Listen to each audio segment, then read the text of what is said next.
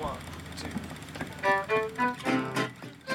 Hello and welcome to an extra inning of The Ballpark, a podcast from the Phelan US Centre at the London School of Economics. My name is Mohid Malik and I'm the projects assistant at the Phelan US Centre.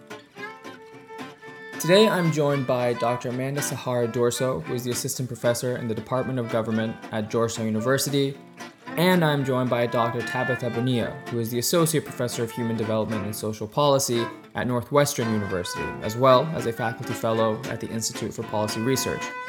Dr. Dorso and Dr. Bonilla were the authors of a 2023 paper published in the Journal of Race, Ethnicity, and Politics titled Religion or Race? Using Intersectionality to Examine the Role of Muslim Identity and Evaluations on Belonging in the United States. In this extra inning, we talk about this idea of belonging, and we dive deep into their research on the topic of ethnic and racial identity and how Muslims are broadly conceptualized within the American psyche. Great. Thank you. Thank you both again for taking the time to speak to me, to speak to us. I think it would be great to start our conversation by just maybe delivering a summary or an overview of your new research as it was presented in the blog post titled Religion over Race, White Americans Do Not Support Green Cards for Muslim Immigrants, even if they are white. You can even, within the summary, talk about your research more generally and doesn't just have to be what was presented there. And I think as you give the summary, could you go over why you found it important to disaggregate one's identity by considering their religious identity and their racial identity, broadly speaking. And within this, as a second, follow-up question, could you also explain the so-called racialization of Islam? What does that mean? What does it mean for a religious identity to be racialized, and what are the implications for that? So, immigration is an issue that seems to be hot button in many, many countries, the US notwithstanding. And there are a lot of discussions about who we should admit as immigrants because there seems to be opinions as to who we want as immigrants to a certain country, our country in the US or maybe in the UK, and who we don't want as immigrants. A lot of this comes from use of resources, who's going to use our resources versus who's going to contribute. And another portion of that tends to come from who's going to fit in or belong in our society. And we kind of touch on in this research, there are different elements of belonging. There's different perspectives from which we can understand belonging. At the macro level, we can talk about belonging in terms of a legal sense. So who is legally allowed to belong, as in be in a certain country, be in the United States. So these are visa requirements and so forth. And this is where you have discussions of undocumented immigrants and so forth. But there's also how an individual themselves feels when they're in a certain country. Do they feel like they belong where they have immigrated to, or do they feel like an outsider? But there's also something in the middle, and that's society's perception of who belongs in a country. And while all of these elements are important and interesting, I think, in a research perspective, we really focus on in this paper who white Americans feel should belong in and should be allowed to immigrate to the United States in a permanent sense. So that's a green card rather than just, here for a work visa and then leaving. And so while we do kind of touch on levels of education, English proficiency, we also look at identity features. So what race or what country individuals come from, but also their religious backgrounds as well. So then that's the main focus of this paper. I think the other thing we try to do is really, beyond asking about belonging and how people understand belonging in context of immigration, we really wanted to open it up to think about identities more holistically. It's often done either from a racial perspective or an ethnic perspective. So people will talk about Latinos, they'll talk about Muslims, or sometimes they'll talk about Black people immigrating. And the interesting thing about Muslims is that they're Muslims from every racial background. And so we really wanted to think about how does the public understand identities when we talk about them from an intersectional way. And I think that is a piece of tapping into what an ethno-race means, or, I think as you posed in your question, like what does it mean when we think about a religion as a racial group? And really it's, and I think what we're finding is that religion's operating like a broad overarching category here that's substituted for race. And when we give that racial information, it does add a little bit of information for the respondents in our survey, but it isn't the main thing that they're thinking about. So I think overall what this tells us is that the public at large has a really hard time conceptualizing identity as more than one thing at a time. And so the quick, easy summary is to just think about Muslim as an ethno race or as a singular component of identity that is the basis for their decision making. And I'll also add that there's a conflation a lot of times with Middle Eastern and North African or MENA identity and Muslim identity. And as Tabitha mentions, Muslims are religious subjects and they can be from any background. And we tend to understand that religion is a choice in the United States in particular, especially because a big sort of civic educational aspect of growing up in America is the fact that, there's freedom of religion. You can be whatever religion you want. You can choose your religion. We are raised with that narrative. And then at the same time, we tend to treat certain religious identities as being inseparable from like a racial identity or inseparable from a choice. And so what we found in a lot of the existing literature is that either people would test these sorts of questions based on countries of origin, like MENA countries of origin or MENA races, or they would test by including just Muslims. And so there was not a lot of information about how these two identities would intersect and maybe be thought about as a new, different identity. So it's not, intersectionality is not just about the addition of different identity categories, but actually, the meaning changes when you consider multiple identities at once. And so that's why we thought this was a useful framework to approach this question. Great, thank you. And actually, this goes nicely into my next question because in your research, you found, I'm quoting the article where you both said that race plays only a small role in moderating how white Americans evaluate Muslim immigrants, and that's the end of the quote. I guess taking that point and everything that you've said now, in terms of the extant literature on this, what has this research taught you about the way in which there is that distinction between not just categorizations, but also those ideas of belonging that you spoke about earlier, where there's, the legal aspect and then there's the more sociological aspect, right? That divide between official categorization and public perception, I think, is a really interesting divide. From like just for the long, I understand that Middle Easterners tend to be categorized as being Caucasian, which I always just anecdotally found to be really interesting, because I guess in the sort of like everyday sense, you don't really think of Middle Easterners as being Caucasian, but officially, I guess officially they are.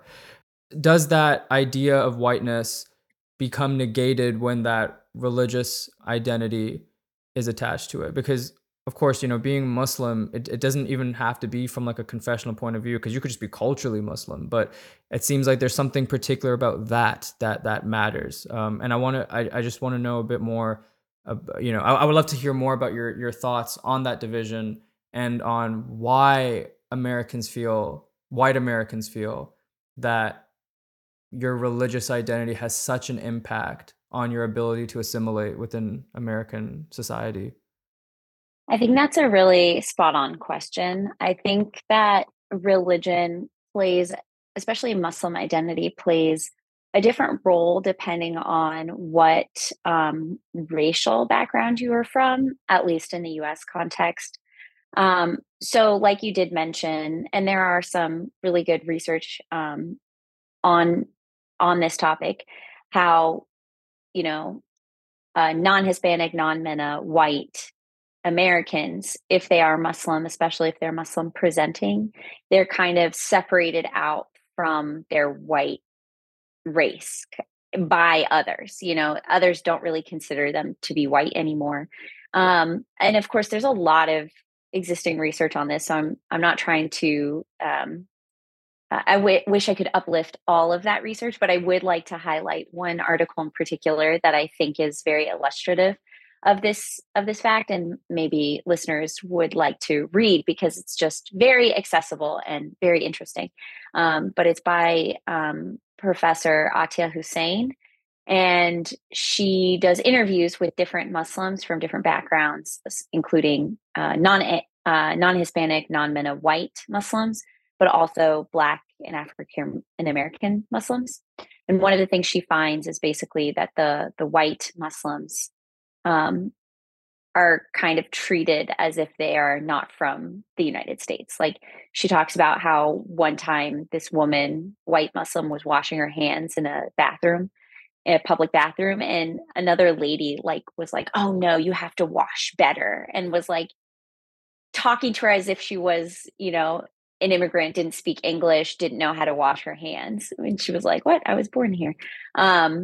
And on the other end of the spectrum, a lot of Black Muslims talk about how they're seen as Black first, and their Muslim identity is kind of diminished in the United States. So I think, and my own research shows that, there are many ways to be non-white, and there's only a few ways to be white. And that seems to be a combination of being from a, non-Hispanic, non-MENA background, but also being Christian, and especially not being Muslim.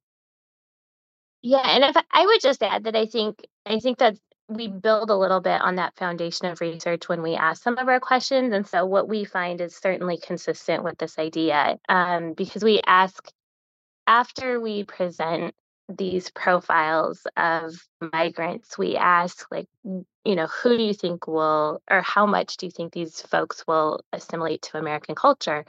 And the Muslim profiles were always rated as not assimilating, and so it really just seems to conform to this idea of people thinking of Muslims as kind of quote the other, and distinct from other religious migrants. And I think that kind of goes to this idea that um, it's I don't know that if necessarily that it erodes whiteness, but that whiteness really just doesn't play a role in that context, because there's this other category that separates these migrant profiles out. And I think it's also telling to say that the race still matters when these migrants were perceived as Black. So there's like a small negative reaction there. So there is a compounding effect of identity. It's just that being Muslim really supersedes all the other information that people were given. And actually, I think I'll stick with you just to start off the third question, because I know, Tabitha, you do study, you analyze political behavior and the way in which communication has an impact on political behavior in terms of the citizenry.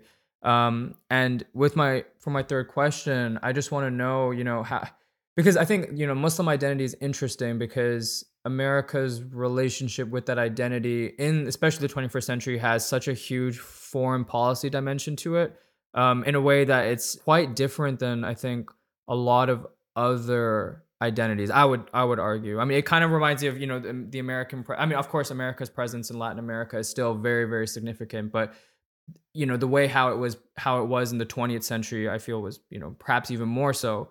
And I think America's now presence in the Middle East and in the so-called Muslim world is quite similar in terms of that sort of hegemonic presence, and especially, it's not all antagonistic, because they have a lot of allies in that region. But I guess my question is, to what extent are perceptions that white Americans have towards Muslims, when it comes to taking Muslims in as immigrants, when it comes to perceiving them in their ability to assimilate into American culture, to what extent is that based on domestic politics, and to what extent is that based on foreign politics? Because certainly with the presidency of Donald Trump, there was, it goes without saying, I think there was a lot of anti-Muslim sentiment, either implicitly or explicitly laced in his rhetoric, and one would assume that that has some sort of impact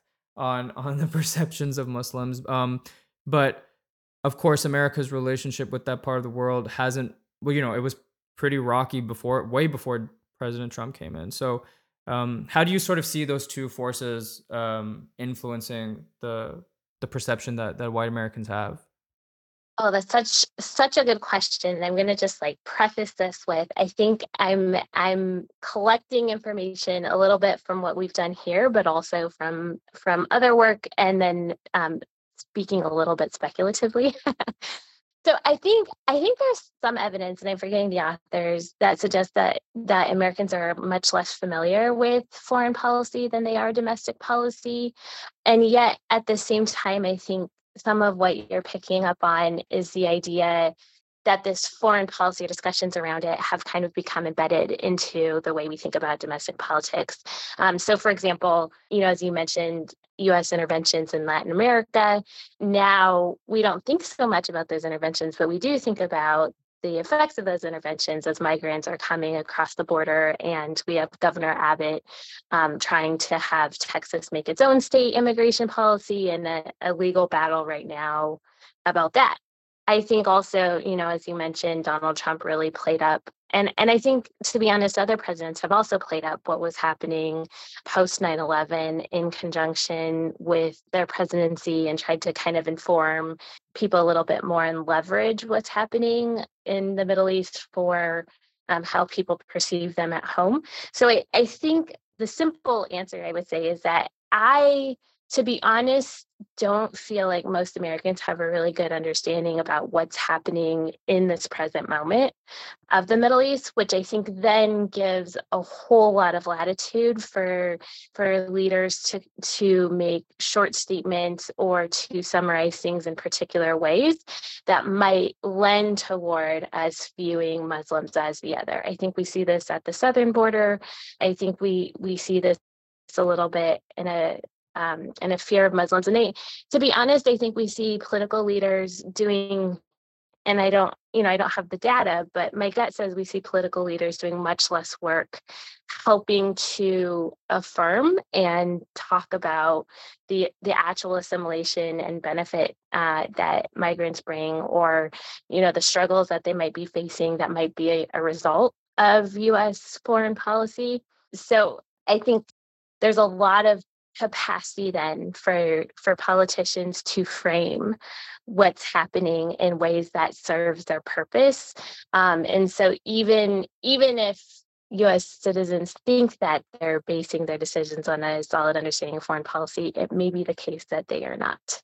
So I don't know if that makes sense, but I think that's kind of how I'm thinking about it. I also think that kind of two-dimensional understanding is a little bit of how Amanda and I started talking about this paper in particular, is really thinking about the ways that people understand Muslim identity and that they also understand race. This is true, I think, of Latin Americans, and it's true of MENA identifiers, is that the traditional census categories we have for race don't neatly overlap. And so we have a lot of confusion and disagreement, I would say, even within academic communities, about how we should measure these people and what information we should be trying to understand from these categories writ large. Oh, I was just going to add, at least in the MENA category, I think this is super pronounced because a lot of people tend to think that, oh, many folks, in the US are legally classified as white, but after 9/11, that wasn't the case. They were seen as non-white. But actually, this was something that was in the process of, many folks moving away from being pushed out of whiteness back as far back as the late 60s and certainly into the 70s. And I think foreign policy played a big role. I don't think necessarily Americans knew the details of what was going on. But when you have oil crises, when you had a bunch of wars that the US kind of picked sides on in the Middle East, when you had the Iranian Revolution and then the Iranian hostage crisis, certainly that Americans were aware of that, and that helped play a role of like, oh, these people are others. They're not white like us. And it didn't really stop in the 70s. There's the Contra and then the Gulf War, and the US is just really involved in the Middle East. So I think that's certainly not the only case. Latin America is another really good example. But I do think that Americans have a sense of what the US is doing abroad, and when we have enemies, we tend to think of them as, the whole group of people as bad guys. And given current conceptions of whiteness, white guys aren't usually the bad guys, to put it, really bluntly. And if I can just plug for 2 seconds, I think historical process that Amanda's talking about is in another publication of hers that's in Perspectives of Politics. So it really, I think, underlines a lot of what we're trying to say about how the American public perceive Muslims as non-white and the historical process of how that came to be. So I would say that's another good. Thank you, Tabitha. That was nice of you. Yeah, no, I think, even if you go back, when Edward Said wrote Orientalism, there was, the whole last part of that research is on Orientalism today. And it's talking about how it's presented in America. And that was, I want to say, published in the 70s, I would think. At least that sounds right to me. Late 60s, late 60s, 70s, yeah. around that time. Yeah. So clearly, even within, obviously I know he at that point was, I guess, perceived as being quite radical, but there was this understanding that, that this conception and this otherness was well and truly there, way before anything that happened in the 21st century. I do also, I'm just trying to, again, and please jump in whenever I say something that, inspires you, but I'm just, and trying to, I'm really trying to scrutinize what makes this religious identity so salient in this case, because as we were talking about Latin America, for instance, a lot of Latin Americans, they're confessionally anyways, they're Catholic, they're Christian, they're part of what would be considered, from just a strictly religious point of view, the prototypical, white religion, right, in America. But of course, when it comes to them being otherized, their religion is not, it's not going to be perceived as, well, they are Catholic, so maybe we can give them a few extra points. Of course, I'm being a bit facetious in terms of that, but there is, when it comes to this particular group, their religious identity is basically, in my opinion, it's, it's very unimportant, because they're not being looked at from that lens. But from when you consider people from the Middle East, it's, I guess what I want to know is, how much of it is them being strictly Middle Eastern and them being from a part of the world where most people are Muslim. Because of course, not every Middle Easterner is Muslim, not even culturally. They could be, there's a lot of religions in the Middle East. But of course, Islam has a cultural hegemony, I suppose, over the entire region, which plays a role in how they're perceived. But I'm still trying to, I don't know where we can start and stop in terms of the historical trajectory of this. When did it become more salient? Has it become more salient, over time?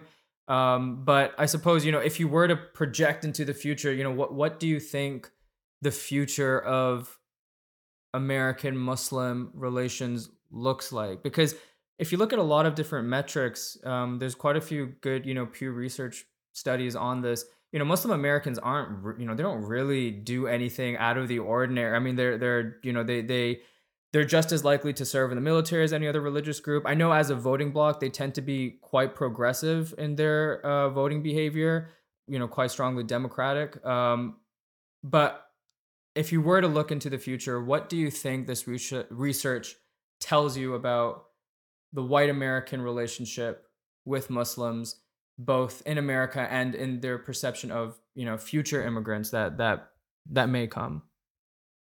That's a hard question. I'm going to let Amanda answer the main part, but I'm going to interject just one thing, which is that I think Catholicism in Latin America today, I think, seems like a mundane point, but I actually think there's evidence, in the 1800s and 1900s of even white migrants coming to this country as Catholics and being seen as other. And I think so. In that sense, there seems to be this interesting historical trajectory of starting to minimize some differences as other differences increase.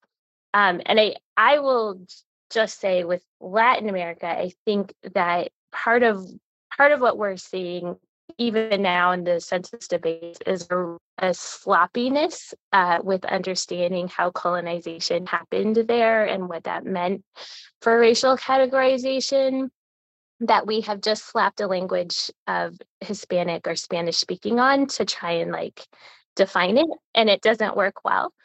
And I think that's part of the issue there.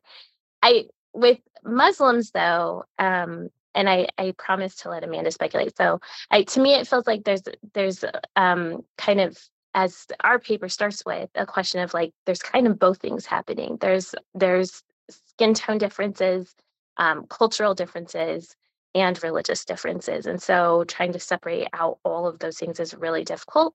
So I'll let Amanda speak to what that might mean for the future.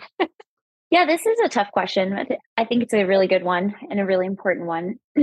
I think one thing that we may forget when we're talking and so focused on race, and race is really important. I mean, I think most of us agree it's a social construct. It doesn't really mean anything, but we make it mean so much, and people's livelihoods, are at stake when they're identified as being part of one race versus another. But race itself is a more modern concept than I think we give credit for. I think we think race is something that's been around for a very long time. But really, I think religion was and really predates and played the role of what we understand race to be today.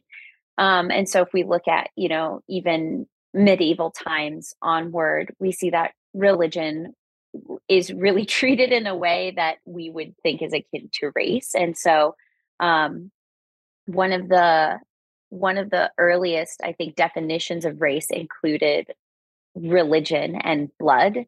And in Spain in particular, there was this purity of blood statutes that basically stated that individuals who were Jewish or Muslim, even if they had converted to Christianity, were not afforded the same rights as Christians because their blood was not pure. That's why it's called purity of blood statutes.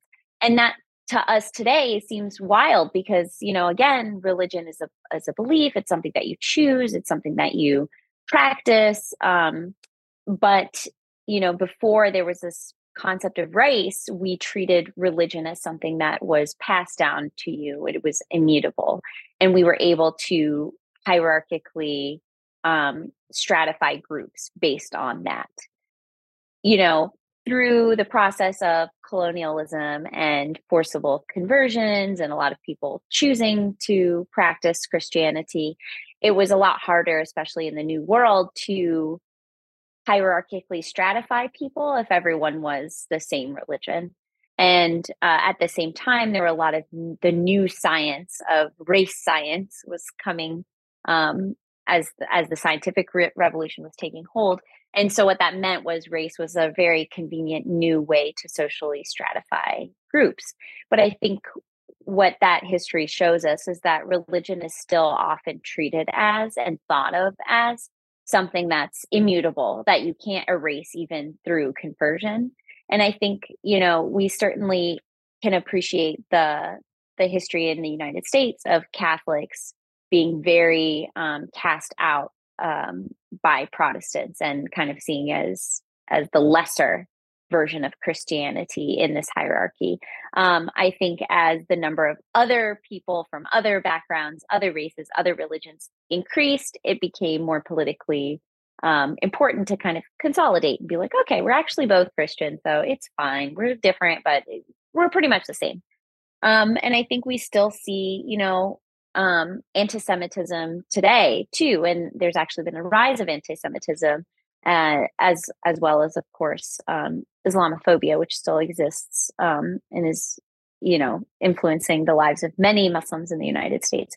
So that's a really long way to say that, I don't think religion as a tool to kind of separate is something that I see being minimized anytime soon, because it's just something that's been a part of, human history for a really long time. I will say I have a lot of faith in Gen Zers to kind of think more creatively. And I do think with social media, especially because, with the pandemic, we relied so much on social media to connect with others, that people get to see a lot of different people from different backgrounds and see that, as you've mentioned, a lot of Muslims are just like, they call this in the United States like the C and E Christians. They go to church on Christmas and Easter. And other than that, they're just kind of like, okay. And I think a lot of Muslims can also be that way. They might not pray. They certainly believe in God. They certainly believe in Allah. They'll, have some cultural and religious practices, but in general, they're just your regular old Muslim, just like a regular old Christian. And I think that was wild for a lot of people. They're like, what? I just thought you were Muslim fundamentalist and that's it.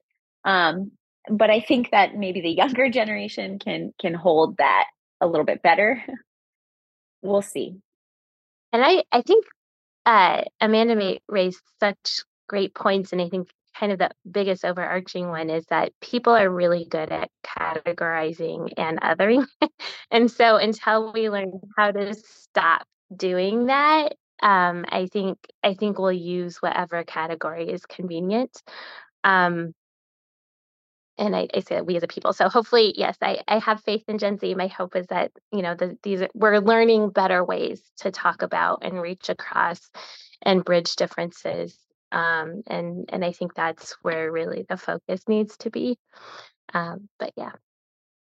It does seem that there's two stages to the broader question that was being asked. One is on the desirability of the particular immigrant groups, like what attributes do they have in terms of their proficiency in English, in terms of if they're very highly skilled, those sort of attributes. And then there's the second question of whether or not you feel that they can correctly assimilate, whatever that may mean within American culture. And one thing that we haven't spoken about much is the idea, or is class. And I just want to know, does class matter at all, or is it completely negated by this much broader force, I suppose, of religious identity when it comes to both perception of assimilation and the attributes that one possesses to even be considered desirable as a prospective immigrant?